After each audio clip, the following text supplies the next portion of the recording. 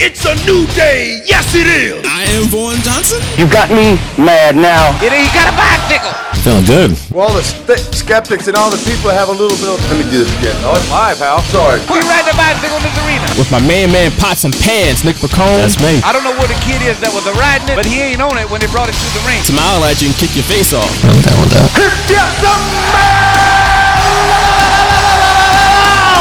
And I have half the brain that you do. But I don't like it when things aren't going my way. Don't you dare be sour. He don't know nothing else. You know that wrestling. Like, he know that wrestling, bro. Give me a hell yeah. I said give me a hell yeah. What is up, ladies and gentlemen, out there in internet land, and welcome to episode 244 of The Street Shooters, available wherever podcasts are available. My name is Vaughn Johnson, joined as always by my main man, Pots and Pans, Nick McCone, a Philly voice and Philly influencer, and we have another, and I know I say this every week, but it's true every week, we got another fantastic show ahead of us this evening. But before we get into what we're going to talk about, because we got a lot to talk about on our show, well, I'll touch on it real quick, actually. We're going to talk about, in great detail, an event that you might remember from 21 years ago. The WrestleMania Rage Party from the night before WrestleMania 15 here in Philadelphia. We're going to deep dive into that. We're not going to live commentate it. We're going to just talk about it, deep dive, trying to discuss. We each watched it on our own, took our own separate notes, and we're going to discuss it in detail here on this week's episode. But before we dig deep into the WrestleMania Rage Party, I got to do my weekly check on my guy, Nick Pacone, the Philly voice and Philly influencer. How you doing tonight, my good brother, on opening day of baseball season? It's back. You knew where I was going, and of course, I know you. As we record this, there's a rain delay, and the first sporting event since March, opening day, Major League Baseball's here, and as we record this, there's a rain delay. But the Nationals are losing, and that's always a good thing. Yeah, 4-1, I believe, to the Yankees right now. Yeah, Stanton went yard, and I was just enjoying it for what it was. Phillies back in action Friday night, so it'll be a nice diversion. Yes. It doesn't mean the world is back to normal, but it's just, like you said, it's a nice diversion from all the hell we've gone through in 2020, which, I mean, a rain delay in this game is just so 2020. It's like, exactly. Gives us some glimmer of hope, and you take it right away. Damn. 2020, man. I was going to use the word apropos to sound really there smart. You go. So, not apropos. There you go. But there is another game later tonight, so it looks pretty sunshiny in L.A. where the Dodgers are going to play. So hopefully no rain delays in that one. I haven't really watched tonight's game too much, but has it been like odd without the fans there? Yeah. I think it's always going to feel odd, and even when it becomes our new normal that we're used to, when fans come back, we're probably going to find that odd in a way, because it probably would have been so long. But yeah, it's just not the same. You're not hearing too much audio. The commentators are commentating from the studio, so you're not hearing too much on the field. So that ambient right, stadium noise. Right. So it's weird, and it's going to feel like that for a while. Yeah, hopefully not too much longer, but a little while, obviously. Yeah. But yeah, we got a lot going on in wrestling, of course. That's what we're talking about here tonight. Pro wrestling, of course. And so the ratings came out today. AEW's latest SmackDown on NXT again, which is making me think that this ratings war might be over again. I don't know. I'm going to declare it. I'm not going to call it just yet, though. 2 more weeks. 2 weeks of... more weeks. 2 weeks of a thrashing, and it was a thrashing last week and this week, and you're already back on the it is dead. I don't know how NXT what NXT did to get those ratings up and beat AEW for was it 2 or 3 weeks, whatever it was. Yeah, but they need to get back to doing it because they got smoked. They're paying off the TV networks. Yeah, they get something. It was bad. So we had that. Somebody lost an eye Sunday. That was outrageous. Oh, dude, it's so weird. Such a weird pay-per-view. It's one of the worst pay-per-views of all time. Worst? Okay, you're going to go there. I mean, it's hard for me to get annoyed, but it's hard for me to really like it. So I'm kind of in between. I don't think it's I'm not on the fence on this one. Between the eye stuff, the swamp fight, the terrible Sasha Banks Asuka finish, one of the worst pay-per-views of all time. Yeah. I don't know what the hell WWE is doing at this point. I got nothing. I mean, it was weird. This week's episode of The Bump is usually one of my favorite shows that I mentioned on here, but this week it was weird too. You had like one of those guys just talk about how great Sasha is and how it made sense because Paul Heyman counted Rob Van Dam when he won the title from John Cena. So what's different about this? So What do you mean what's different? At least That's a real thing he said? Yeah. I mean, it's storyline driven, so I don't think it was meant to be like a real. So he's playing the heel, I guess, right? Right. Yeah. Okay, I thought you actually saying that. Like, no, what? He's like a Sasha stan, for lack of a better term. Okay. I can understand it a little bit better. I'm about to say, what are you talking about? That is totally different. Then they showed a clip of Heyman coming down and counting Cena out, so it just brought back memories. I'm like, I should go watch that RVD Cena match again because that was a hell of a match, and I haven't seen it in like 10 years. Yeah, the night RVD became a double champion, which is what we talked about in episode 243 last week. Talked a lot about double champions. We mentioned Keith Lee, and then he went ahead and dropped the title, dropped the North American title. It's like, well, damn. Okay, well, I guess they won't do the triple threat route or the 4-way route. They just like, nope, I'm done with this, and that's it. So there you go. At least it'll give NXT some compelling TV. Hopefully, maybe they'll beat AEW at some point again. That's the hope. That's probably the reason why they did it. It's like, we need matches. Yeah. Okay. We need something to build to going into NXT TakeOver 30. How about that? Big deal. Big deal. Very much so. But yeah. Anything else going on that you want to talk about before we get into the WrestleMania Rage Party discussion? Nah, I think I'm ready to get down and get funky. Is that not the whitest thing you've ever heard me say? It's definitely up there. I gotta check the the archives, the Excel sheet. Yeah, the Excel sheet on that I kept track of with extensive details. The whitest those things that you said. Yep, I got dates. I got timestamps. I got all that. Probably on row number 300 or something like that. Yeah, it's thank goodness Excel sheets have many rows and cells and stuff like that. Because else, I don't know. Funny, yes or no? Did he say this multiple times? I just color it green or something like that. Change the colors to it, like the levels of whiteness. Color coded and everything. So if I see it, I'll never know what it means. Right. All right. I got it down in my head, though. I know exactly what it is.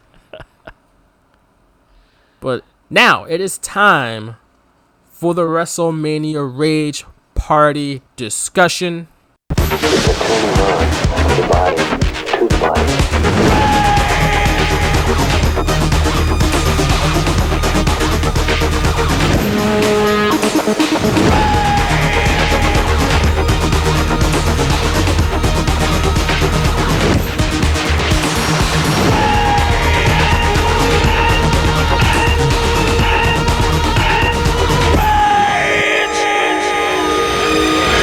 Of course, if you recall, WrestleMania 15 was here in Philadelphia back in 1999 at what was then known as the First Union Center. Now it's the Wells Fargo Center. But the night before WrestleMania, and a time before WrestleMania Access, before they were holding the Hall of Fame ceremony, and they had NXTs, obviously, no NXT back then. They had a party at the Pennsylvania Convention Center the night before WrestleMania. Not the day before, the night before. This is like, apparently like an 11 o'clock Eastern start to this telecast. Really? I totally forgot about that. I was thinking maybe 9. I read a blog and they said that it aired at that point. Maybe it didn't, maybe it wasn't live. Right, maybe it taped but delay it aired an hour late. or two. Okay. Right. Gotcha.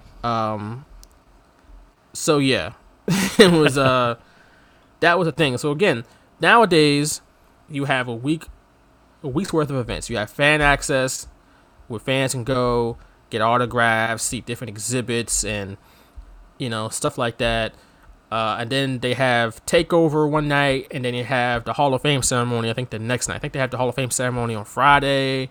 Then they do Takeover on Saturday, then WrestleMania Sunday, right? Yeah, I think that's how they did it last year. It's been like a combination. Yeah, they switched it around recently, but right. That's generally the weekend event. Right.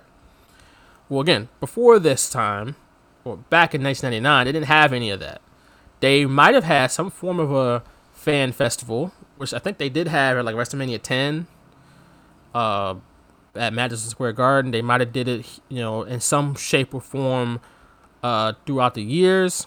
But you didn't have a Hall of Fame ceremony. They did do it in the 90s, but they didn't do it in 1999. And they didn't have, wrestling shows leading up. Like, last year they had like the Worlds Collide show and all this other stuff. And WrestleMania weekend wasn't what it is today. So instead, to have one last bit of hype going into WrestleMania, which, mind you, WWE in 1999 was white hot. Like, we can talk about today how the ratings are down and, the product sucks and, how I feel it's not cool anymore. But back then everything about it was cool. It was cutting edge. The ratings were through the roof. The attendance was through the roof. Everybody was on board with WWE. And to get one last bit of promotion for WrestleMania 15, they held what they called a rage party at the Pennsylvania Convention Center that aired on television on USA the night before WrestleMania. So WrestleMania 15 happened March 28th, so I would assume this aired March 27th, 1999. Nick, how old were you in 1999? It was March, so 1999 in October I would have been turning 14, so at this point I was 13. Okay. I had just turned 10 a month before. So February 9th is my birthday. This is late March, so I was 10 years old. Just about to finish up 4th grade. And just neck deep in wrestling fandom. Oh, yeah, this is my 8th grade year, my graduation year from elementary school. So there you go. Yeah. So I'm pretty sure you were the same way as far as how big of a fan you were. I was watching every Monday. This is before SmackDown. SmackDown didn't even exist yet. It was just Raw and Nitro. Yep. So little 10-year-old me could not wait to sit in front of my television to watch the WrestleMania Rage Party. We talked about this a couple weeks ago on a prior episode of The Straight Shooters, where we talked about how much we wanted to be there when we were 10 and 13 years old. Right. And that's true, because when you're a teeny bopper like we were, or preteen like I was, partying with adults seemed like the best thing in the world. And trust me, as adults today, partying with a lot of adults ain't cool. You gotta limit that to a couple of people nowadays, because not every adult is cool, obviously. But when I was 10, this was awesome. Mm-hmm. Yeah, I was more, even though like I just wanted to be a part of it, and I knew it was in Philly, so it was close.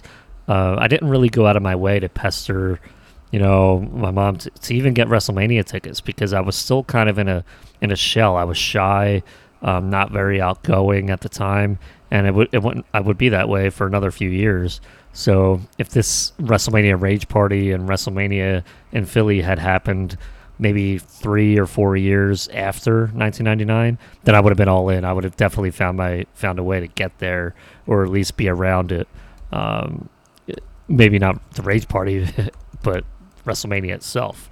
So at this point, I was more content to like watch it, thinking that I was on my tape collection binge of recording every single wrestling thing ever.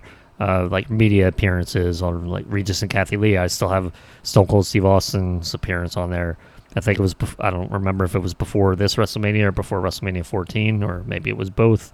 But I definitely that's what I did. And I was just content and comfortable just staying at home, because I didn't want to be, I was a shy kid. I just didn't want to be around that crowd, because I definitely knew how rowdy that crowd was.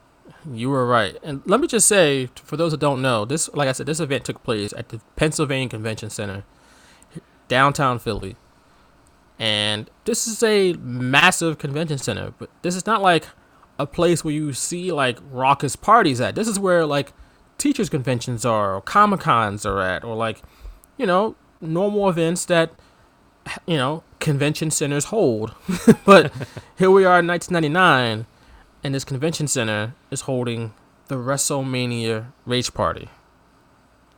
It's just odd. It's just odd. Yeah. So Yeah. I'll begin. We can kind of go back and forth, I guess, on our Sure. notes here, because we both watched this separately, like I said, and we took copious, extensive notes. At least I did. And I'm sure you did too, Nick. You have voluminous notes. Yeah, I got all of them. I got it all set up. So I'm starting off just right off the top. As soon as the broadcast begins, you hear that awful Rage song that they played of the dude screaming "Rage," and the logo will come on the screen, and the logo was trash, and that song was trash. But by 1999 standards, it was probably dope. Both were probably great in 1999. So that's what got me like instantly. It's like this logo and this song is awful. Who liked this? 1999 did. So. Yeah, I went right to the pyro. You know, after all that, you know, I kind of I got that too. I knew, like you even said it last week, like rock music or that type of music and wrestling are just synonymous with each other. So I'm just sitting here. I'm like, oh, there's your typical wrestling opening song. Like, Right. there it is. So I just waited for it to be over, and then as soon as they start panning to the convention center, you start seeing the pyro go off, and I'm cracking up. I'm like, this is another episode of Monday Night Raw or something. Pretty much. And it The just, production was just like Yeah. our typical wrestling show. yeah, and it just cracked me up. I'm like, I literally laughed because I'm like, pyro? Like, I don't even remember the pyro. So pyro at a WrestleMania Rage Party. I mean, why wouldn't they have it there? I mean, they're the ones Right. that really made it synonymous with every single event. I know WCW had pyro back then, even in the early 90s, but not to the extent WWF started using it in the mid-90s to later on. So I just started laughing like, oh boy, here we go. I mean, it's not like clubs don't have like the smoke that will shoot out from the Right, ceiling right. sometimes at various points through the night, or like somebody's getting bottle service. You know, the waitress come by with the sparklers in the bottle. Like, so there's definitely some theatrics at normal parties, but you don't see full-fledged fireworks shooting off more often than not in a party or in a club or something like that. So that's a little bit different. WWF, weird thing about WWF, at least back then, is that they didn't know how to not shoot things like it was Raw. Like, when you look at like the XFL the first time around and how they were like open and like shoot the games, like they pretty much built a Titantron in one of the end zones, like, and had pyro shooting out of it to start off the telecast. Like, you start off the telecast with pyro shooting out. Like, you watch any NFL game, pyro ain't just shooting off to begin the telecast. That's not just how it works. It's like, hey, you're looking live at Lincoln Financial Field. You know, like, they're talking about the game, but they go through all the opening package of the XFL game, and then all of a sudden pyro shooting out like it's Raw or SmackDown. It's like, do y'all just shoot stuff like it's wrestling all the time? Well, yeah, they did. Like, that's just what they did.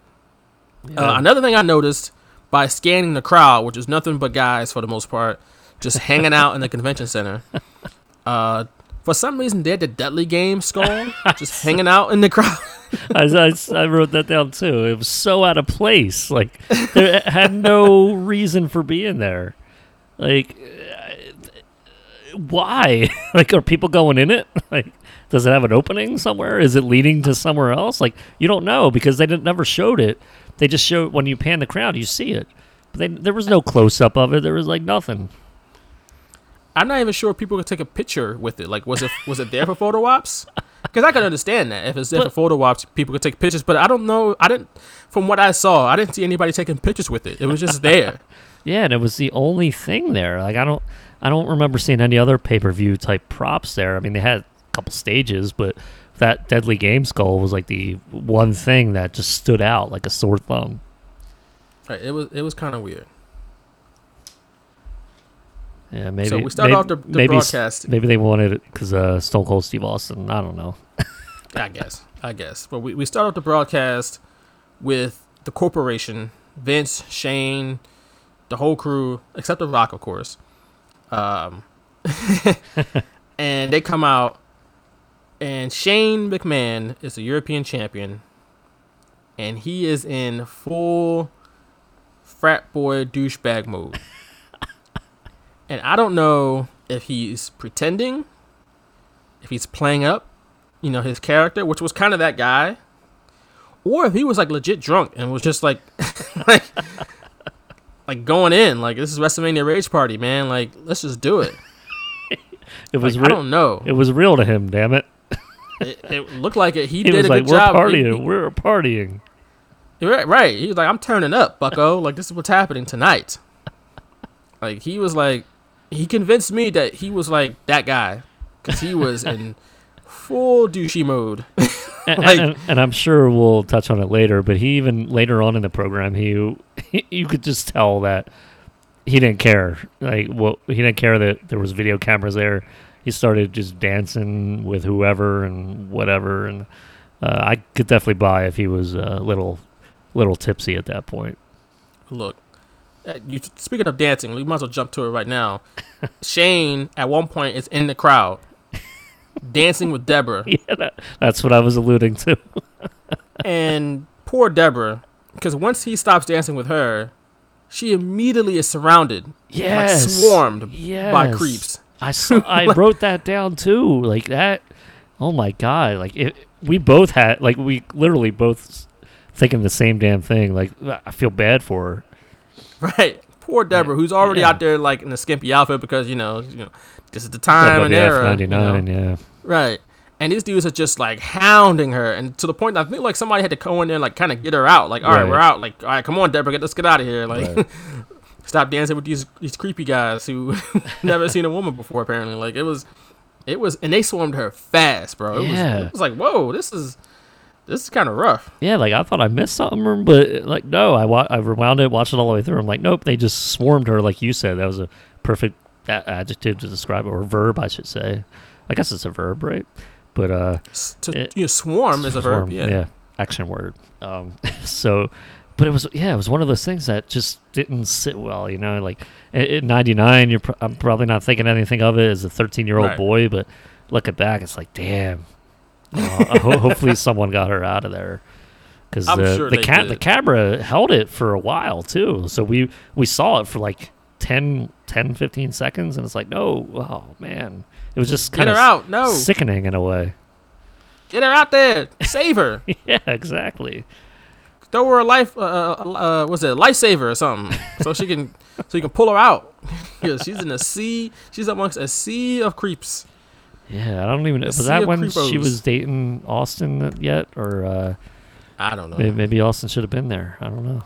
Look, all I know is that as soon as Shane McMahon took like 2 steps back, the hounds were on her. Bad. Like bees to honey. It was like, whoa. Like you said, back then, it was just like, oh, it's just guys being guys. But like now, it's like, look at it now. It's like, oh, God. Poor Deborah. Like at 13, I don't know what's right and what's wrong with, adults doing adult things. I'm just not well-versed. But now, 21 years later, I'm kind of well-versed, and that just was creepy beyond creepy. Yeah, that was a bit rough. So...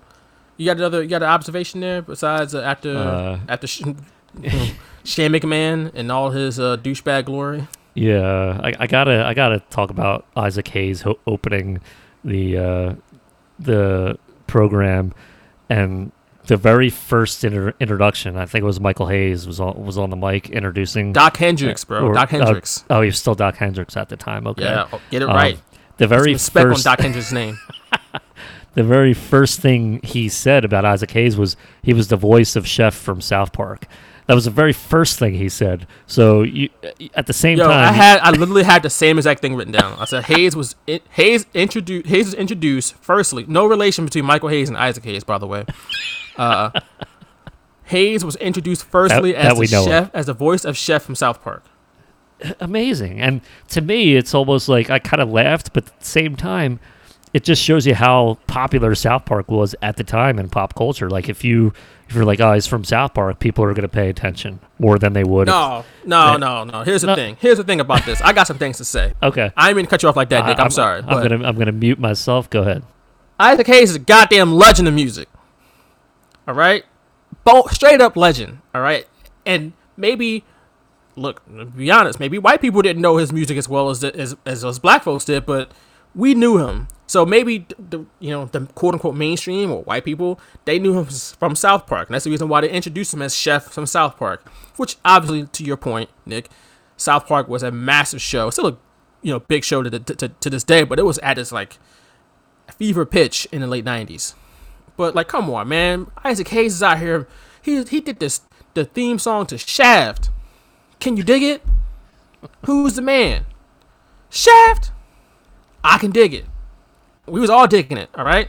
John Shaft, Richard Roundtree. Look it up if you're unfamiliar. He was great. A legendary musician. He did movies. You know what I'm saying? He's in I'm Gonna Get You Sucker, which Nick, I know you haven't seen a couple movies that we talked about. I know you saw Paid in Full. Thank you for that. But you got to go see the classic comedy I'm Gonna Get You Sucker. Okay? And it's Get with G-I-T, not G-E-T. All right? So I know, and the only reason I know that is because I got it as a DVD gift for somebody for Christmas a few years ago, but I did not watch it. So I'm kind of kicking myself for that. I mean, it was my gift to give, so I didn't want to open it first, and I didn't watch it with them afterwards. For one, who did you get a I'm Gonna Get You Sucker DVD from? I didn't give you that gift. That's like something I would get. No. I gave it as a gift to it was a Christmas gift, and we the guy was moving out to Vegas or whatever for school or whatever, so he gave me Elf, the Elf DVD, and I gave him I'm Gonna Get You Sucker DVD, and what? I swear I'm not making this up. All right, first off, I had just seen Elf for the first time like last week. So don't get me on that. It's on Netflix, and I watched it. So that's number one. Number two, so you had the DVD, but you never watched it. Correct. Because I bought it as a gift. I didn't buy it for myself and then give it as a gift. I bought it as a gift. So, yeah. But I would recommend you tracking it down and watching it. I knew it was GIT. I knew it was GIT. That's why I had to throw that in there. Yeah. But Isaac Hayes, Keenan Ivory Wayans, Jim Brown. It's a legendary cast. He's in that. He's in not King of New York, different movie. Escape from New York, John Carpenter movie with Kurt Russell. He's in that. He's the main villain in that movie. He's done movies. He's a legendary musician. Great songs, great movies, and he's on this show performing Chocolate Salty Balls from South Park. That's the late 90s for you, bro. Yeah, it is. And to me, it just spoke to the popularity of South Park. But yeah, absolutely. Like, put some respect on his name. How about that? And not just, I mean, I don't remember what else they introduced him as. I just remember the first thing that they said was as Chef from South Park. And that stuck with me. I remember that as well. Like, that was jarring. Because it's like, this is Isaac Hayes, bro. Like, he's done countless tremendous songs, and he's been in movies and composing and music. Like, he's a legend, and rest in peace to Isaac Hayes, by the way. But and it makes me Chef wonder from South Park in the promotion up to the event. It makes me wonder, and like I don't remember, the weekend shows or even promoting on Raw. But if that's what they promoted, as the WrestleMania Rage Party, Isaac Hayes is going to be there, and he's the voice of Chef on South Park. Like, maybe they promoted him like that every week on Raw. I don't know. I mean, Isaac Hayes was a known person. I feel like, and I knew the name before even that. I knew the name before South Park. I feel like that's the reason why he was on South Park, because he's a famous person. But I feel like there were definitely some people who mainly knew Isaac Hayes strictly from South Park, like Vince, which I think is a disservice to the talent this man had as a musician and even as an actor. So, but there he was doing Chocolate Salty Balls, and Vince McMahon is shaking his ass and dancing. Let me tell you, horribly. I did write this. he like you said, shaking his ass, dancing. He's dancing to the beat. This is not the first time he heard that song. This is not the first time he heard that song. Was it the South Park song, or was he dancing the Shaft, though? Because I do remember him dancing, but I don't remember which song it was. I think it was the Chocolate Salty Balls, because I have right next to it, not the first time he's heard it. I think in the video that I posted on our Twitter at Shooters Radio to kind of preview this episode, I think it was the beginning is when the chef's going, "Suck my balls." Oh my god! So I'm pretty sure it was that song. Let's just explain to people who've never seen this. This is, again, Pennsylvania Convention Center, just nothing but people standing around. Right. And so they're just hanging out. They're not dancing really. They're just there. And every so often, a musical act will perform. And the first one out was, like you said, Isaac Hayes, who was also playing like a melody of like the Shaft theme song and some other songs. Yeah, the Shaft theme song, it wasn't just Chocolate Salty Balls, but you're right. Yeah, right. He was doing more than that. The Shaft theme song is a legendary song. Like, as soon as you hear it, you instantly know. If you've never heard that song before, something's wrong. Like, that's a classic song from the movie Shaft. So, but Isaac Hayes, man, and Vince McMahon dancing terribly. Mm. So hold on, I put in my notes here. I got to read the lyrics to this song. I don't know if this is a mistake or not. I got to look at them first, because it could be bad. I did also note that the Flyers and the Sixers were in action that night. The Flyers won, and the Sixers lost. Oh, look at that. Yeah, I was watching the TSN feed, I guess, and they had the score updates every now and again. So I made sure to follow, if the Flyers or the Sixers came up. Right, I did see those. The Flyers beat the Rangers. Wow, this song, I looked it up on Genius.com. Look up the lyrics. Yeah. The song was produced by South Park and Rick Rubin. You know who Rick Rubin is? I probably do. All right, real quick aside, we got to discuss Rick Rubin. Rick Rubin is one of the founders of Def Jam. Okay. So he's a co-founder of Def Jam. So he discovered like the Beastie Boys, LL Cool J, Run DMC. Like, he discovered these guys, produced them, put them on. But he also did like rock songs. Like, he also did like, so Def Jam is a rap label. But then he also did like Metallica, I think, at some point. He did Johnny Cash stuff. Then he went ahead and produced multiple songs on Jay-Z's Black Album. Like, he's got like a very set of skills. So like, Red Hot Chili Peppers, Danzig, Slayer, Eminem, Jay-Z, like I said. But Rick Rubin, for those that don't know, so already established, Rick Rubin, music legend as well as Isaac Hayes, legendary producer. But he was also a massive wrestling fan who was the money man. Essentially, he was a Tony Khan, but like not a front facing money man like Tony Khan is. He was the money man behind Smoky Mountain Wrestling. Jim Cornette Smoky Mountain Wrestling. Yeah. So how about that? But no, here's the lyrics to Chocolate Salty Balls. Here's verse 1. 2 tablespoons of cinnamon and 2 or 3 egg whites, a half a stick of butter, melt it, stick it in a bowl, baby, stir it with a wooden spoon, mix it in a cup of flour, you'll be in... I can't read this no more. This is so stupid. We're going to have to You'll put the be in explicit heaven. logo on this episode. So everybody, have you seen my bowl? Oh my god. The big, salty, and brown. Oh my god. This is horrible. What the hell? I hope Isaac Hayes made a lot of money from this. I just hope he got paid, man. I shouldn't have read the lyrics on the air. That was a mistake. I apologize to our listeners. I apologize. Let's move on. Anyone who's allergic to those, we apologize. Let's move on to, like I said, big room full of people just standing around.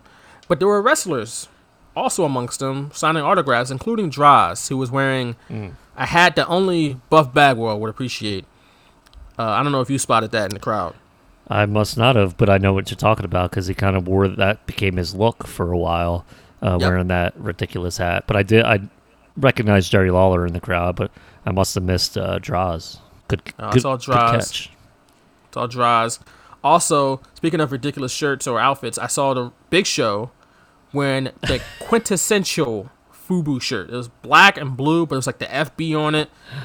Very, very 1999. Man. FUBU, probably, if FUBU came back out today, I think it has some limited release, but like, it might be able to make a comeback. FUBU in the late 90s at this time was dope. Like, we had a FUBU jersey, the 05 FUBU jersey, you was a man. Like, straight up. And the Kevin classic Nash? FUBU shirt. Kevin Nash wore FUBU a lot. Oh, yeah. Yeah. For us, by us, man. Yeah. FUBU. Did you have a FUBU shirt back in the day? I did not, unfortunately.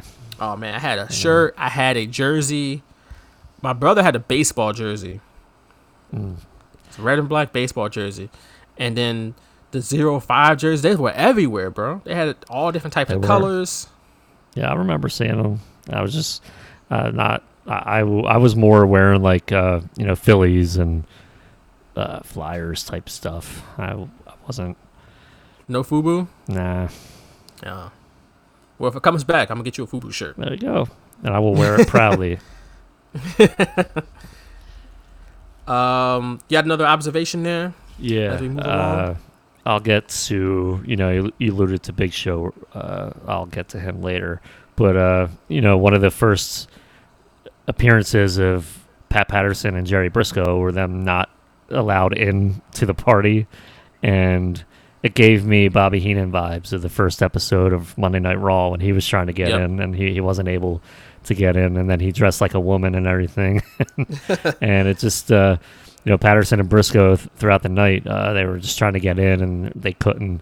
They put on like a jackass costume and then Patterson farted in Briscoe's face and Briscoe couldn't take it anymore.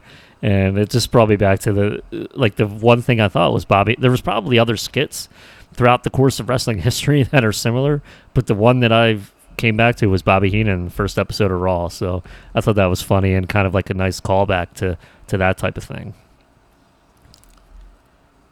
Yeah, the thing is, man, it's so funny because they're straight up legends, bro. Like, Pat Patterson and Jerry Briscoe are absolute legends. But here they were in 1999 just being stooges. Like, that's it. And they gave him that name and they would, like, on the Chiron, it'd be the Stooges. Like, it was hilarious. It was like good for somebody like me who I knew they were part of wrestling history, but I didn't really know until I grew up and researched more. And when I had the internet and the ability to research more of wrestling history, but I just thought they were kind of like lame. I thought their characters were them because I did that a lot back then, not realizing that everybody's a character. But it just cracked me up, and some of the funniest moments of my fandom and WWF doing a big turnaround in '98 were the antics of Pat Patterson and Jerry Briscoe. It was a ridiculous show. Like, not a ridiculous show. I mean, they had a ridiculous gimmick for that time. Yeah, they competing against each other in an evening gown match. Like, they just did whatever. Oh yeah, they were wearing evening gowns, and that's probably where they got the evening gown idea from. Was this thing right here? Oh man! So I just the thought that was funny. were just out amongst the fans too, trying to get in, and lady was behind them, was cursing them out. And it's like, do you know who you're cursing out right now? You're cursing out the first Intercontinental Champion of all time, Pat Patterson, who won it in a grueling tournament in Rio de Janeiro back in 1975. Jerry Briscoe, former NWA World Tag Team Champion with his brother Jack. Like, right? Didn't they win tag team championships? I don't know. I could be making that up, but I'm sure they did. They probably did, but it's two bona fide legends, but here they were being complete buffoons, trying to get into the WrestleMania Rage party. They didn't get in until they dressed up as like butlers, pretty much, right? Oh man, Something I don't like that. They got in eventually. Yeah, and it was funny because Vince McMahon was like, "Where have you been all night?" Like, we've been looking for you everywhere. When every single time we saw Vince, he wasn't looking for them. Like, No, probably he was just saying- dancing to Isaac Hayes like a damn goof. Before the Stooges, though, we got a promo from The Rock. Remember that? We did. He came out In a hell of a shirt. Oh, the $500 shirt, man. Them shirts to this day are dope. I don't care what nobody say. It looked very airy, very comfortable. Okay, like probably really nice and smooth up against your skin. And The Rock would just wear them, man. He was the man with them shirts. Thing is though, and I wrote this down. I said that his reactions at this point were very interesting because The Rock, for all intents and purposes, was the top heel in the WWF. But he was still getting a lot of cheers, especially from women. Like, if you listen to the reaction he got on this night when he came out, there's a lot of women in the crowd going, woo! Like, they're cheering for him, but they like him. Which is, when you think back, it's like, damn, do we hear that nowadays? Like, you look back in the last, 10 years, how many women do you hear in the crowd anymore? Like, you don't really hear that nowadays. Right. Which, I don't know why, but you can come up with a variety of reasons why, but it was almost, strange to hear because we don't hear it that much nowadays because I guess there's not as many women in the crowd as there used to be. I don't know, but not to say there aren't as many fans because I'm sure there's a lot of female fans online, or I know a bunch obviously, but so I know you're out there. It's just you don't hear him as much into shows like you used to back in the day. At least when The Rock came out, like here, the women were going crazy for him, and even there was a bunch of men cheering for him too. So he cuts the promo, but he started out the promo by saying, he said he's finally he's back and is home away from home. Yeah, I wrote that too. And I know some people, if you watch this back, you're probably like, what the hell is he talking about? Philly is his home away from home? Well, this area of the state is his home away from home. Like, The Rock, for those who don't know, I know The Rock, everybody associates The Rock with being from Miami. But he actually went to high school in the Lehigh Valley. He went to a bunch of different high schools, actually, because he was I think he was a bad student, so maybe he was moving around a lot. I don't know, but he went to multiple high schools. But he finished up his high school career in the Lehigh Valley at Freedom High School in Bethlehem, and graduated from there in 1990. Yeah, so that's why this is like his home away from home, essentially. I guess like he's from the area, basically. And wasn't Rocky Johnson part of the tapings at WWF? They were all ways in like Allentown, stuff like that. So they were around the area, and I totally forgot about that until he said that. And when I wrote it down, and then I was just like, oh yeah, like that, duh, like yeah. But you definitely don't think of this area when you think of The Rock. So when he said that, and it was like he was playing to the crowd too, and as the top heel, and you said about his reactions, and I thought that was interesting too. He was getting huge face reactions even before the Survivor Series 98. And then, they did that big turn and everything in order to build to Mania with Austin and The Rock. But really, some people might have turned on him, but he was just getting more popular even as part of the corporation. So very interesting. And then when he said home away from home, I thought that was very, definitely missed that the first time around when I was watching it. So it was a nice catch. Yeah, and The Rock wasn't a heel for much longer. I mean, he was a heel through Backlash, right, against Austin. Yeah. And he wasn't a heel for much longer after that. I don't remember the exact time, because by SummerSlam, face. Yeah, by SummerSlam, he was feuding with Billy Gunn as a face. So right, definitely full-fledged face. Yeah, yep.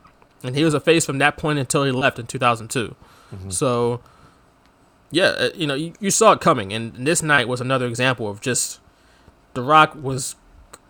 It was any day now that he was going to be a babyface. I mean, maybe not with 10-year-old me, because I was rooting for nothing but the good guys. Yeah. But you can tell, you listen closely. And not even listen closely, you just listen. You can tell, people were digging The Rock as a babyface. They wanted him to be a babyface, and they eventually got it. You got another observation there? Yeah, this was around the time I think Sable was changing her attitude a little bit. She was becoming more of a heelish type character. So, she was dancing and everything like that on the perch. She was alone, thankfully, not creeps were coming up on her or anything like that.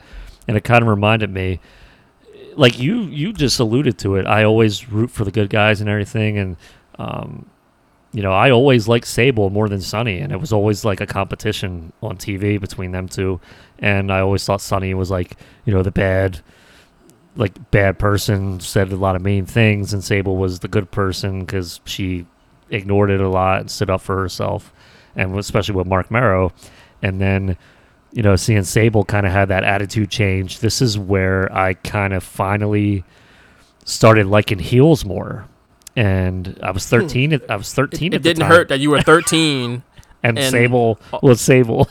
Right, it's the hottest woman on the planet, and you're like, I kind of like heels now. She was the reason. She was the reason. So I'm sure she was. I definitely wrote that. And like, she wasn't dancing anything like crazy, just wiggling her hips and stuff. And I just remember watching that and be like, If man, you call it she's that. hot. Look, all right.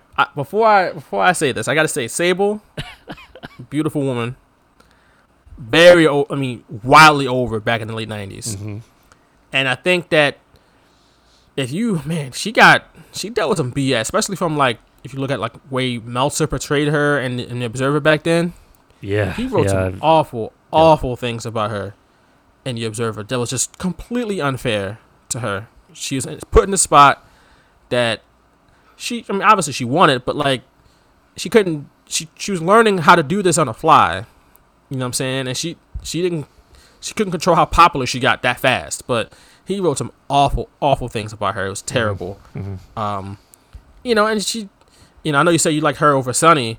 I think back then, Sonny, I thought Sonny was bad too back then, but Sonny is a goof now. I can't even say good things about Sonny nowadays.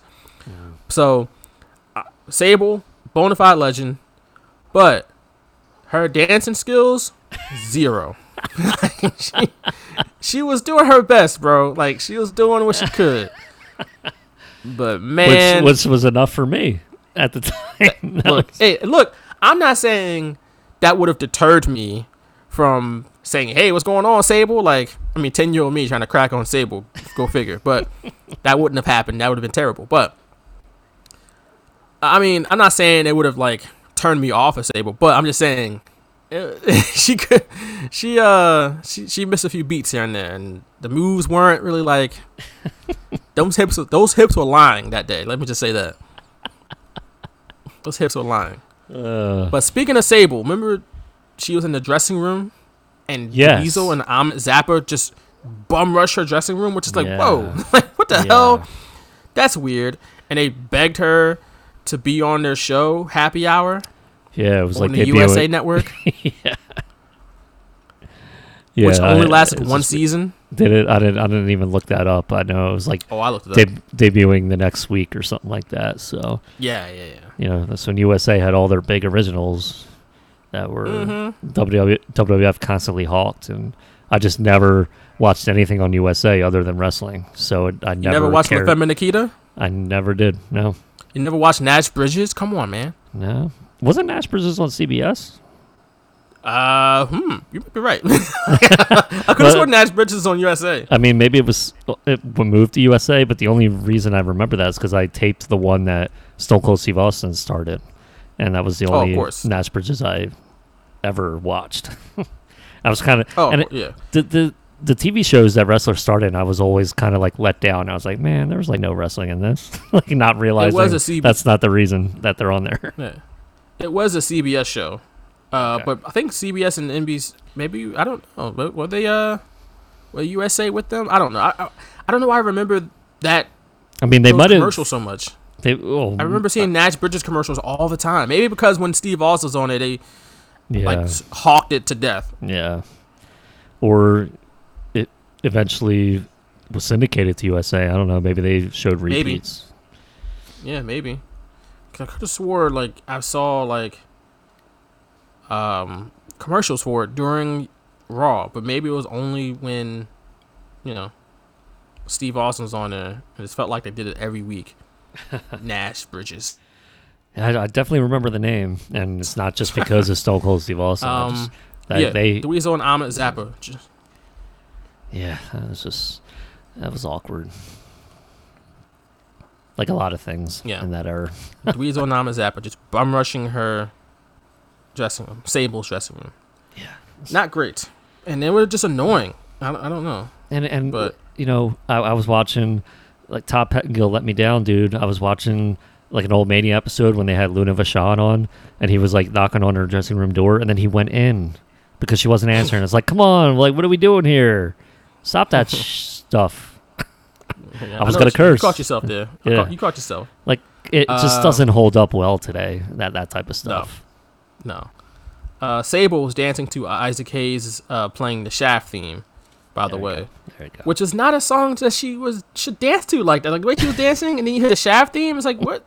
And then she goes, Michael Hayes is like, oh, I wanted to ask you a question, but you seem to be dancing over here. And she's like, and she's like, once I get started, I just can't stop. And it's like, okay. All right. When I hear the Shaft theme, I just gotta move like no other, man. And 13-year-old me was like, thank you. Oh my god. 10-year-old me was like, stop. She cannot talking. dance.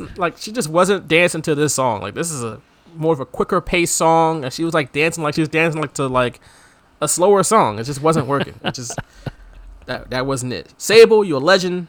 Nothing but respect, but this was not it on this night. You look good like, though, girl. You look good. It was like she was doing that grind thing she did in the middle of the ring before every match when she would like take the microphone and be like, this is for all the girls that want to be me and all the guys that came to see me. And then she would like, you're ready for, I know all the words. Are you ready for the grind? And then she would just do that like wiggle. So that was her thing. Grind. Yeah. Yeah. You don't do the grind to Shaft. That's not it. That's just not it. No. But I think out next came Mick Foley. Who wasn't wrestling at this point. He was going to be the special referee, or he was wrestling. No, he was. Yeah. He did wrestle Big Show to become the special referee in the main event, right? Yeah. Which is a stupid stipulation. But he came out and pretty much just did a stand-up comedy routine, which is what he eventually became after wrestling. He became a stand-up comedian. Yep. And he came out and ripped on Al Snow, which he routinely does. That was great. I don't know why he always rips on Al Snow. And then he just making puns like, limpin' ain't easy, shrimpin' ain't easy, chimpin' ain't easy. Of course, riffing on the Godfather slogan, pimpin' ain't easy, which, I mean, hey, everybody knows that, right? Yeah. But everybody can relate to that. So, yeah, that was Mick Foley coming out to do a stand-up comedy routine, which I don't know if that really went over well with a live crowd. I don't know if they came to see Mick Foley do comedy. They wanted to see a rage party, you know? Yeah, and it's kind of like out of the... It's not what we're used to seeing from Mick Foley at this point, so it was just kind of weird. It was just kind of weird. Like, he's been good on the mic, but it wasn't like I wrote the same thing. I said Foley stand up. You know, that was what it was. It was his try at stand up comedy and seeing like, hey, maybe I could do this after wrestling, because he wouldn't like. Yeah, he had less than a year left, or just about a year left of his wrestling career after this. So, he went. I wrote down in order: limpin' ain't easy, shrimpin' ain't easy.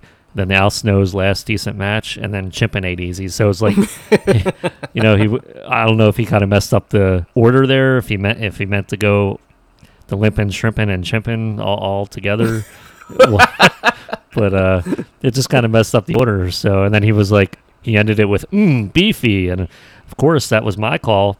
I went right away and got my Chef Boyardee beef ravioli. Thanks to Mankind, and I would have that almost every Monday night while I watched Raw. It was like my thing, because they got in my head and they're like, I need to have this. And I think I had a little too much after a while, because now I just can't stand it.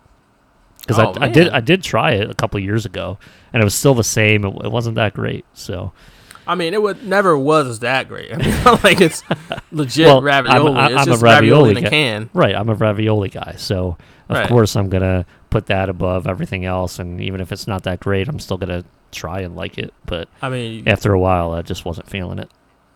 you go to it's not restaurant quality ravioli. I mean, no disrespect to No, Chef no, Boyardee. definitely not. I've had my share of Chef Boyardee, and it's quality. It's a quality quick meal, but let's not confuse it to be like restaurant quality. I think I read or heard somewhere that the Chef Boyardee was like kind of sponsored this event, and they like kind of served it to people in the crowd. I don't know. I think I gotta look that up again, but Jeez. So yeah, it was weird. That's why he went with the beefy line, because he wasn't in the Chef Boyardee commercials. Yeah, he Mick was. Foley. Yeah, he was. Oh. I didn't say he wasn't. He was in the Chef Boyardee commercials. I misheard vividly you. remember them. Yeah. But you got anything else next there besides after Mick Foley? Let's see. I did right. It was kind of lame. DX's entrance was kind of lame. They came down an escalator. They just they didn't do like DX is DX, man. You're expecting something kind of big, and they just sat on the escalator and stood and were like doing all their histrionics instead of doing something cool. Like I was like, they should have like slid down the banister or something like that. Like you're DX. You're not known for being this, what's like basic group that you're just coming down the escalator and waving and doing your crotch chops and everything. So I just thought their entrance was kind of lame. And that, to me, that was surprising coming from WWF 1999. I expected more from DX. That DX wouldn't last that much longer after this. In fact, the next night they would all like pretty much break up and Triple H would go to the corporation. But I just thought, given their gimmick, given everything we've seen from this group in the past year or two, it was just kind of a lame entrance. And for some reason, I thought that was noteworthy. DX's whole thing was kind of like just their thing. Like they just did their shtick, and that was it. Yeah, like, and they had the pyro for them too. They did it, the pyro.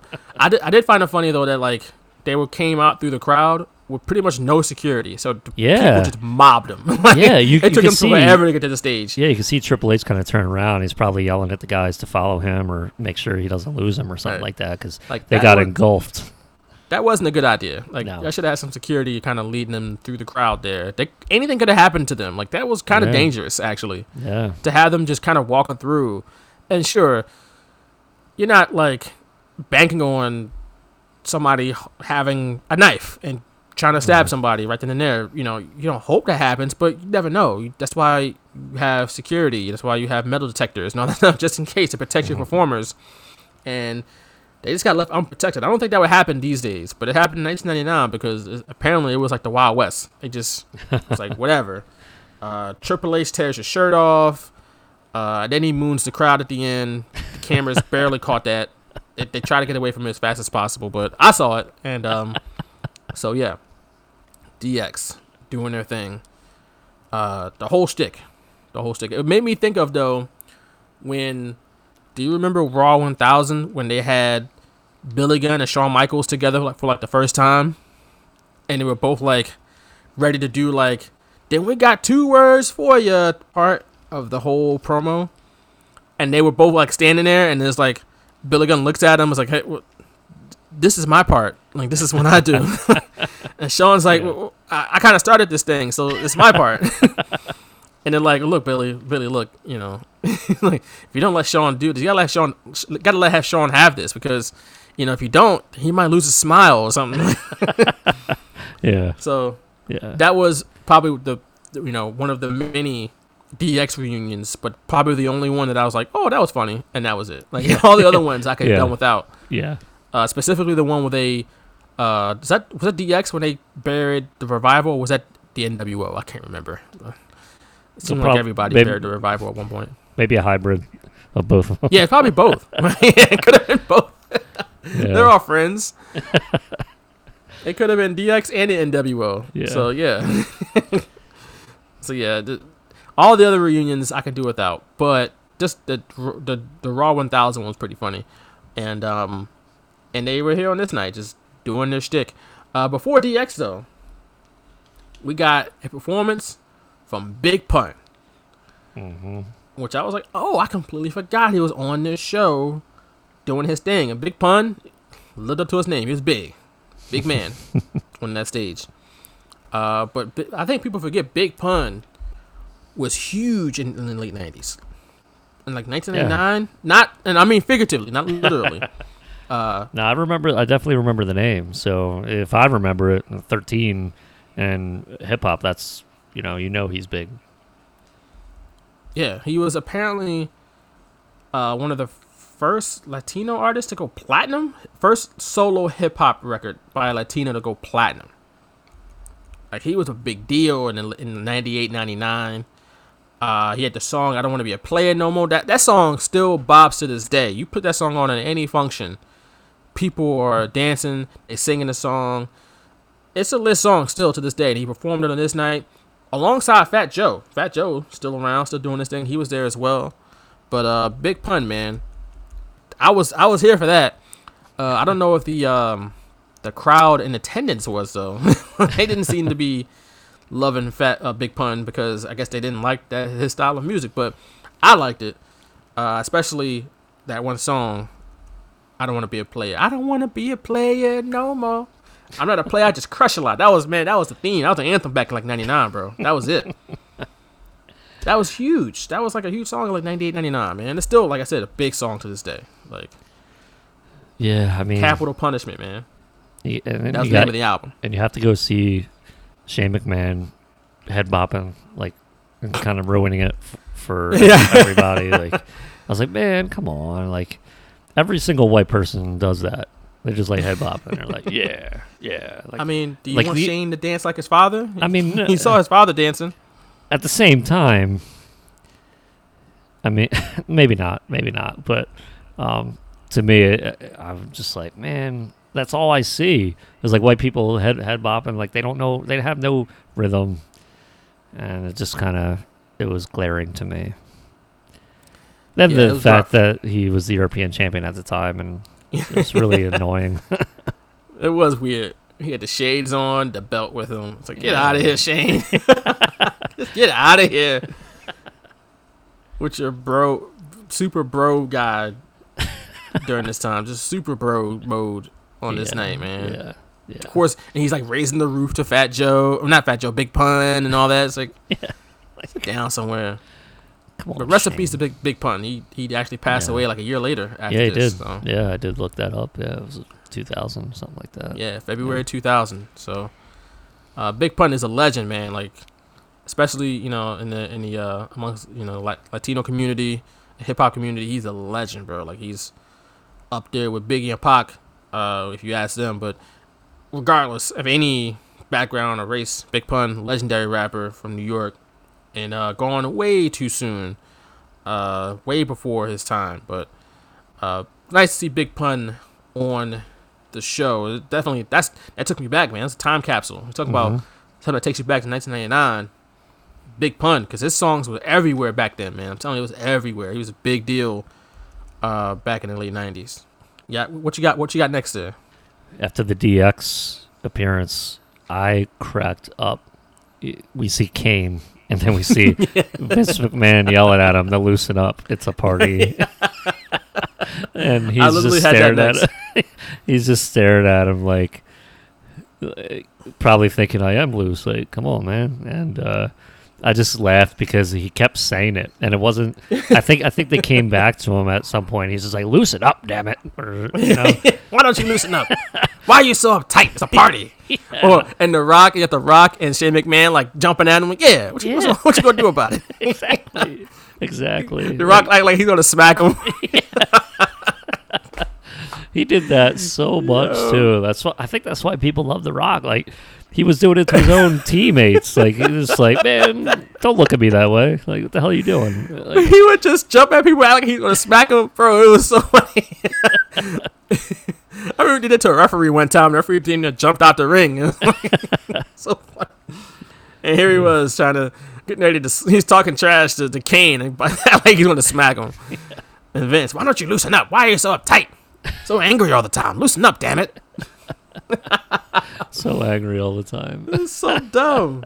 This is so stupid. Why you Kane? For one, Kane is there in full gear, like he's about to wrestle. Yeah. Everybody else is in street clothes. Yeah. He's got everything from top to bottom He is Kane all the time, apparently. Commitment to the character. Oh yeah. Just like The Undertaker. I mean, like you said, everyone was in street clothes. DX wasn't in their gear.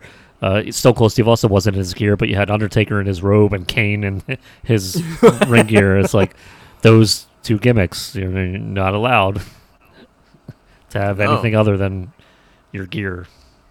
No, it's so funny. It's so funny. Out next, though, we got Val Venus, who, I mean, obviously I remember Val Venus. I forgot how over he was, though. Like, you remember he was over, but you forget. Sometimes you forget, unless you watch stuff from this time period, just how over he was. He was huge in 98, 99. Like, he was a big deal. But for some reason, he came out barefoot, which I found odd. Like, that didn't seem like safe to do. Like, walking around the stage barefoot. Probably not. And then, and I guess this is the reason why they had him do it. He introduced the Cherry Poppin' Daddies, which I guess it fit for Val Venus's gimmick. Absolutely. So let's spend a little time talk about a time capsule back to 1999. Mm-hmm. This band, Cherry Poppin' Daddies. First off, horrible name, bro. What in the hell? Come on, fam. That was really the name. I guess in the late 90s, it was like, oh, yeah, whatever, yeah. But, like, now, it's like, what in the hell are y'all talking about? Like, yeah, what? I didn't even know what the hell it meant. You know, I was we were too young to know. But now, when you're older, it's like, oh, that is odd. That is an odd thing to want to be known as. Mm-hmm. Like, I don't rock with this. Then on top of that, I didn't like the music. The ska. Yeah, it was like a swinger. The swing stuff. Swing music. Yeah. I mean, I will say, they performed Zoot Suit Riot, and that was a huge hit back then, and I did like it just because of the sound of it. You know, that's why I like certain songs, just the sound of it, and it was a new sound at the time for me personally to hear. You know, was always listening to like the pop and rock and some hip hop, and not a lot of country, but you know, some country. And then this was like just a different type of sound.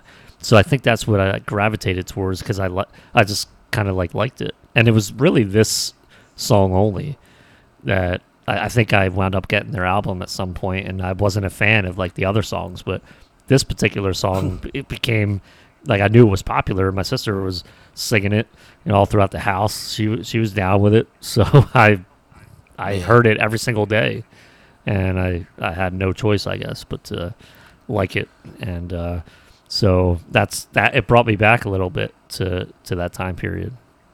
Zoot Suit Riot went double platinum. Double platinum, this song. It wasn't even that good, but I guess back then, especially if you like you said, it was kind of a new vibe for the late 90s, even though it was like an old vibe. The swing vibe has been around for, decades. And then, like the suits they were wearing, the Zoot Suit was around in the 20s and 30s and 40s or whatever. So they kind of were like a throwback band, but that swing ska stuff was like big in the late 90s. Like there was a couple ska like swing type of bands back then that was doing numbers, but they fell off fast. Yeah, like, they definitely, by like 2000 or 2001, they weren't around. It just wasn't. It didn't stick. Like, some people still rock with it, I think, but back then things moved fast. Like, they fell off real fast, and they haven't been really doing anything. I mean, they've done. They I guess they still tour with the same name, by the way, which is like, ugh. But they reached nowhere near the success they had back in the late 90s today. Like, nowhere near it. That song alone went double platinum. It's unbelievable. I've put in my notes that, for one, I said they suck. I didn't like a song like that. I don't know. I kind of rock with it a little bit, but really, I'm just not that big of a fan. It just felt like a lot of college-age people at that point in time in the late 90s who thought they were really, really smart probably loved this stuff. Like, they were probably so in love with it. Oh, yeah, Zoot Suit Riot, man. They were dancing and stuff like that, but then it just fell off super duper fast. I'm not mad at that. The name's trash, and they caught a sound that wasn't able to be sustained for a long period of time. They were good at that, and that's what they were good at. And people still like that stuff. People will still probably go see them just because they like that sound. But then, as like you said, by 2000, 2001, that sound had kind of faded out from like the mainstream, and they were still kind of in that mode. When they tried to switch out of it, people wasn't buying that. They wanted to hear them do the swing and the ska, but that wasn't even what's popping at that point. Like by 2000, 2001, we were on to something else. So, Right. Yeah. CPD, Cherry Poppin' Daddies, terrible name. Terrible name. I mean, I would still rock out to that song in my car, but that's probably the only song I would of theirs. That's probably the only song a lot of people heard from them. Well, I mean, I did have the album, or my sister did, and I remember listening, and I just didn't like the other songs. It was like Zoot Suit Riot hit that spot of where, and maybe it was because it was mainstream and popular, but I actually liked it, and I can't tell, like, the fact that I still like it today, I know it's not because it was just popular back then. I've liked a lot of songs back then that today I wouldn't listen to anymore, but that's one of them. And it's just they just boxed themselves in. They were they dressed like they were in the 20s. They had songs like they were in the 20s and 30s, and they once you do that, it worked for a little bit, but it's not there's no longevity in it. So they were out there doing the swing stuff and all that, but it couldn't last because we're onto a different vibe. You're still doing this, so it was like a window for that, and they eclipsed it. Yeah, they cashed in on that window. Like I said, that song alone went double platinum. I'm not sure about how the whole album went, but they made some money, and they was touring, and they were popular. But whatever. Enough of them. Out next was The Undertaker and the entire Ministry of Darkness. Which, look here, I don't know. I know people love the American Badass. I know they love like the other incarnations of The Undertaker. I don't know why. I have a soft spot for the Ministry Undertaker, for the villain, satanic Undertaker. I don't know why, but I thought this was a cool chapter in his career. It wasn't like a super memorable one. If anything, it had some terrible matches in there, especially the WrestleMania one the next night when they hung Big Boss Man. Yeah. But I thought the music was dope. That theme music in 1999 was fire. I don't care what nobody said. I know he has his classic theme song, but this one is fire. That was on one of the albums. That was on one of their music albums, and I just had it on repeat for a while. It was great. I'm like, go back and listen to Undertaker's 1999 theme song if you haven't heard it in a while. It's dope. Then Undertaker kind of changed his look, so he literally looked like the devil. It was awesome. Like, I don't know why I liked it so much. He would come out with like capes on and shoulder pads, and he'd come out with the cloak and the hood. Like, even he was the leader of a satanic cult. Yeah, even the facial hair, shaved the mustache, and I grew the goatees. And it was definitely a different look. Like, you knew it was The Undertaker, but he didn't look like he did in 1991 or 1995 or even 1998. He looked completely different. He's going totally different, which Undertaker's always good for that, trying to tweak his look a little bit. Right. But he was a leader of his own cult, which is like, it fit his character, actually. Yeah. And he was a heel, which he hadn't been a heel in a while. You know, I think, when was the last time he was a real heel in WWF outside of 1991? That was it. In 92. That was it. And when the Jake Roberts feud was when he turned face, and he hadn't been heel until, because Paul Bearer turned on him, but he was still a face. And so, yeah, this was the first real heel run in 8 years. That's crazy. Yeah.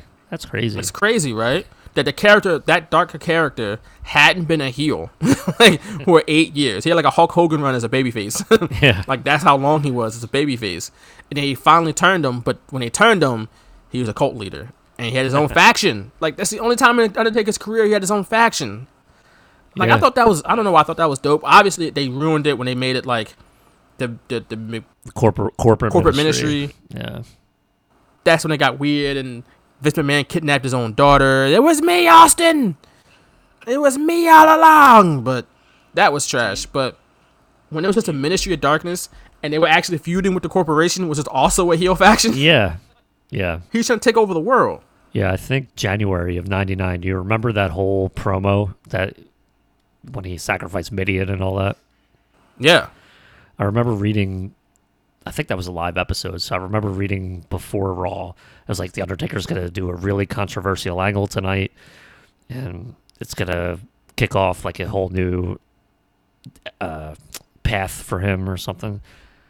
And I remember coming out of it, and the promo that he made, it was like pre-recorded, so you can not see him talking, but the words weren't matching what he was saying.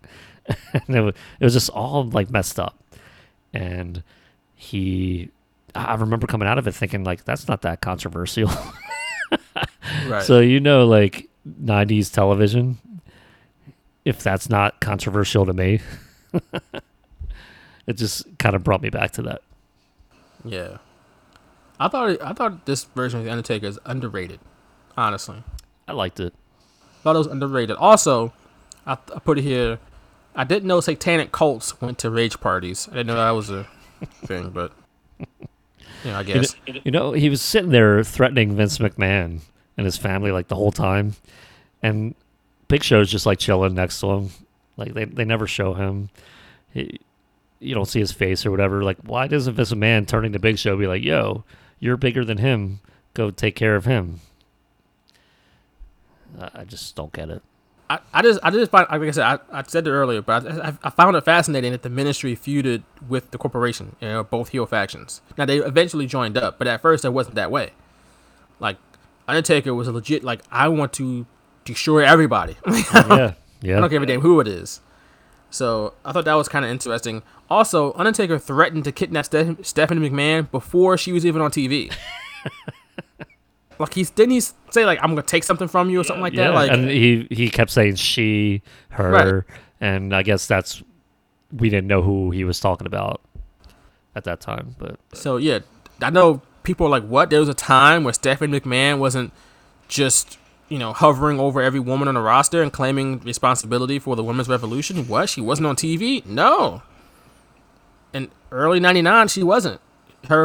Pretty much her TV debut as an on-screen character, from what I remember, was her getting kidnapped by The Undertaker. Yeah. Where did it start? Her, and I remember like Ken Shamrock trying to rescue her, and in like a locker room or something like that. And her looking very like scared, and he brought her back to Vince, and Vince like, "What did he do to you?" or whatever like that. And I just remember like that was the first time, or maybe like within the span of a few weeks, her first television appearances, and then when Austin saved her, and then that's kind of when Vince was turning babyface, which it was just so weird. Not used to Austin that. saved her, and like did she like run up on him and hug him, and he didn't want to hug her back? Exactly, because he's like, "You're Vince McMahon's daughter." Like, what the hell? What a weird that went off the rails real fast. That was definitely Vince Russo, and like the storytelling is easier for me to follow because it was one show a week. Still, SmackDown wasn't there, so I can remember it easily. But I just don't think it was very great. We wrap up the WrestleMania Rage Party with the man of the hour, Stone Cold Steve Austin, who just got to the convention center right before he's set to come out on stage. So it got me to thinking, where the hell was Steve Austin before he got there? Like, where was he? Like, was he at a bar? The Rocky statue? Yeah, was he on South Street? Was he in the Old City? Was he in Manayunk? Like, where was he? Conshohocken? Conshohocken? Yeah, Conshohocken. Was he in, I don't know, where was he? Was he at the Four Seasons? Like, was he at Del Frisco's? Like, interesting. I mean, obviously, they just showed him walking in just for that shot, but, like, in my mind, he was just not there. Like, storyline purposes, he just showed up before the end of this party, quote unquote. Yeah. So where the hell was Steve Austin at this whole time? And how many beers did he drink? Did he drink one beer? Stuck in traffic on the Schuylkill Expressway. Oh, well, haven't we all been there? I mean, but Steve Austin comes out, he cuts a promo, talks crap to The Rock. The Rock doesn't like it. His music plays, and then we pretty much go off the air on that note. So that's the WrestleMania Rage Party. I don't know if you had any more notes of your own, Nick, but that's all I got. Yeah, I had The Undertaker, why didn't Vince send Big Show after him? And then Austin ends it. It was kind of like a typical Austin promo. Not saying it was bad. It was just your typical Austin promo. And nothing noteworthy about that. Just the fact that I miss Mike. I wish when people could just talk on the mic and not have to read from a script. Kind of what I got from that. If only we can go back to those days with at least those style of promos from how they got to those promos. Not necessarily what they were saying, or verbatim what they were saying, but like, just letting the guys and gals be themselves instead of, like you said, having a script where they got to recite stuff word for word and stuff like that, I was just watching Nitro from early '98 a few days ago when British Bulldog showed up for the first time and faced Mongo McMichael, but he made his appearance during like a promo. Gene Okerlund in like the aisleway went talking to Mongo, and then the Bulldog comes out, and you could tell he's not reading from a script. He's just like flubbing lines here and there, but I miss that. There's like a genuine charm to people just doing that. Like, I don't always know what I'm going to say on this podcast, and I delay and like, I don't know. I just miss it. But that is the WrestleMania Rage Party from 21. If you wanna relive that, it's on YouTube. Just search WrestleMania Rage Party. It's not on the WWE Network at this point, but I would love for them to like upload it with some bonus footage so we can have another one of these. Man, I don't think WWE wants anything to do this show. Do they really want Isaac Hayes on their network singing Chocolate Salty Balls? I mean, and can they even get the rights to these songs? Like, I don't know how that works now. True. Like with performances. It's a good point you bring up. I guess they uploaded all these ECW super shows, and people I've seen on Twitter saying whatever music that was used, they can't use it, or they're not going to pay for the rights to use it. So it ruins like half the show or the whole show. So I guess they're just never going to do it. It's the same weird thing of seeing Chris Jericho on Nitro with his Break the Walls Down theme. It's just stupid. I don't know if the rules are different for live performances, though. Maybe. Yeah. But, I can look up a show that had, like, who was the band that they would use all the time for Triple H's theme music? Motorhead. That's what it is. Or that's Saliva on a couple shows. I can look those up and see if they kept their performances on there, on those shows. But either way, this event, this Rage Party was, if nothing else, it was a big time capsule. Back, you could teleport yourself back 21 years ago, back to 1999, and realize just how different of a world we were in back then. Like, I mean, it was a doozy, and it just felt super unnecessary. Like, the way WWE does their WrestleMania weekend now, so much better. Even though I don't really watch the Hall of Fame ceremony because it's long and typically very boring, but it just feels like a more professional event than the WrestleMania Rage Party. Yeah, definitely. And I think even in '99 they didn't really do the Hall of Fame on WrestleMania weekend, and they used to do it randomly. It was like before the King of the Ring one year right here in Philly. Like, it's like, what? Yeah, I think that was the last time they did it until 2004. I think it was 95 was the last time they did it. Maybe 96, I don't remember. Yeah, because 96 and 97 they did the Slammy Awards before WrestleMania, so that was my jam. Maybe we should recap a Slammy Awards show on here. We don't have to. No. We're not sticking around to see the Smoking Guns get Tag Team of the Year. I don't think they ever all right on won. that.